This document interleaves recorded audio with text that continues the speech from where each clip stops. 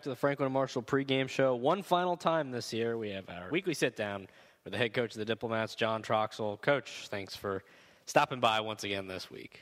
Glad to be here. Hopefully it's not the last time. So this past week, your Diplomats did something that no team has done against number 7 Johns Hopkins this season in a 33-14 loss. You took a 14-0 lead in the third period, the first time all season that the Jays have trailed in the second half this season. So despite the loss, how would you assess your team's play last week up against a tough opponent like Johns Hopkins? I thought we played pretty well. Kids gave a great effort. We knew what we were up against. When you play a team who's ranked 7th in the country, you have to almost execute to perfection. And down the stretch, we just made a few too many mistakes. 2 big plays, a turnover. But in all, I was proud of the effort that the kids gave. And, they could walk off the field with their head held high because, we always play those guys, with a lot of heart and emotion. So you're headed into the last week of the regular season, and I'm sure this is a difficult time of year for you and the team. You're in your 9th season as a head coach of the Diplomats, and you have a group of 13 seniors who are about to play what could be their last game in their college careers. And one of the things we actually talked about on the air last week is that it seems like with this group in particular, there isn't a single guy on there who hasn't contributed in a significant and meaningful role on the field at some point over the last 4 years. Are you able to measure this group against some of the others that have come through your program and your time here? And how are you going to remember the class of 2015? I think I'll remember them as great people first. They've committed to the program. They've done everything we've asked them to do. And they've had a ton of success on the field, over the course of 4 years. And it was fun to watch them develop from the time they were freshmen all the way till now.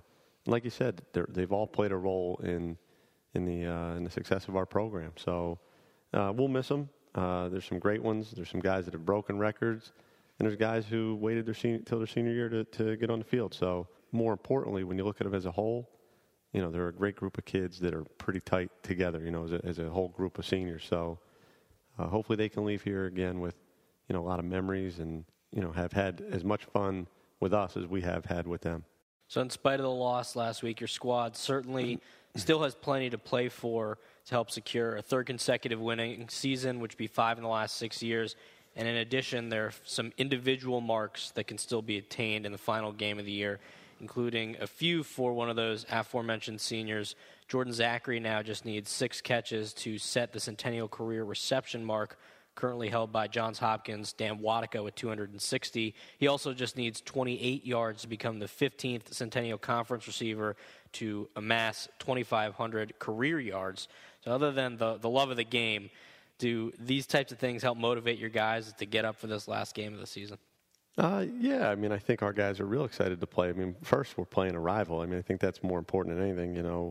A lot of kids who are here or at Gettysburg were probably recruited by both schools. So I think that in itself is going to get our guys motivated. Playing for the Lincoln Trophy will get them motivated. But again, I think when you look at our seniors and you look at where they've climbed on the charts in terms of statistical records, I think they're happy for each other. And I think they all know that not one guy would have got to where they are without the other guys, which again, I think they can all share in the success of the individual stuff because, without our team, I don't think any of them would have accomplished anything.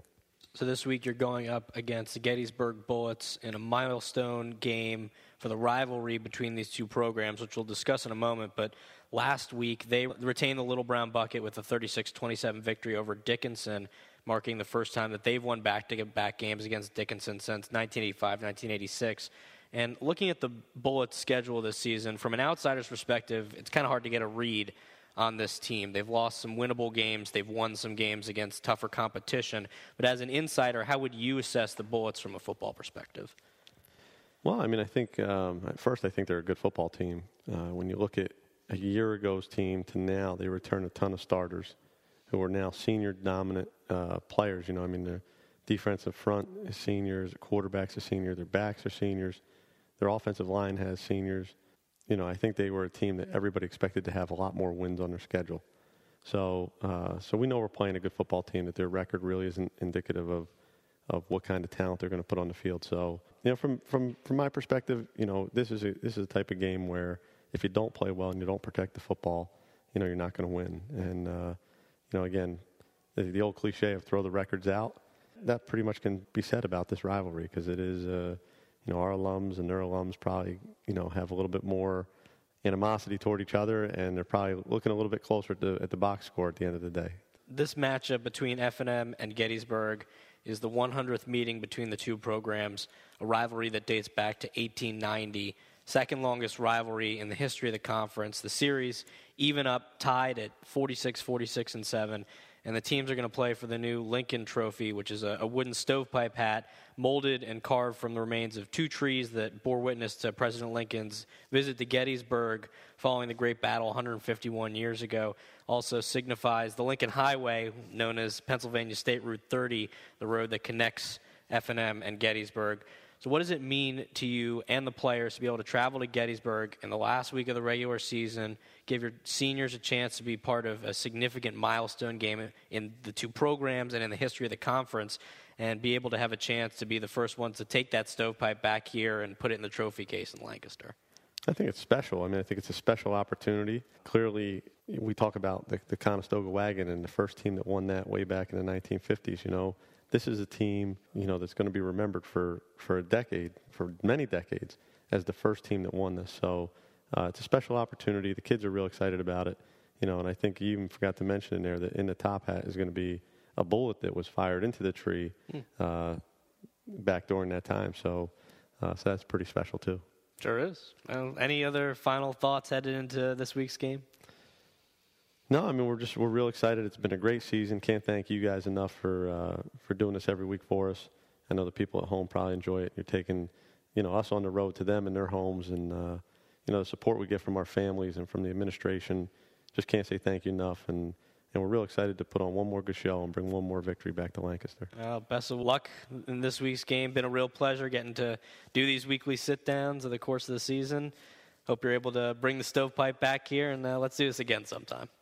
Looking forward to it. All right, well, we'll send it on back up to the broadcast booth in the Franklin and Marshall pregame show on GoDiplomats.com.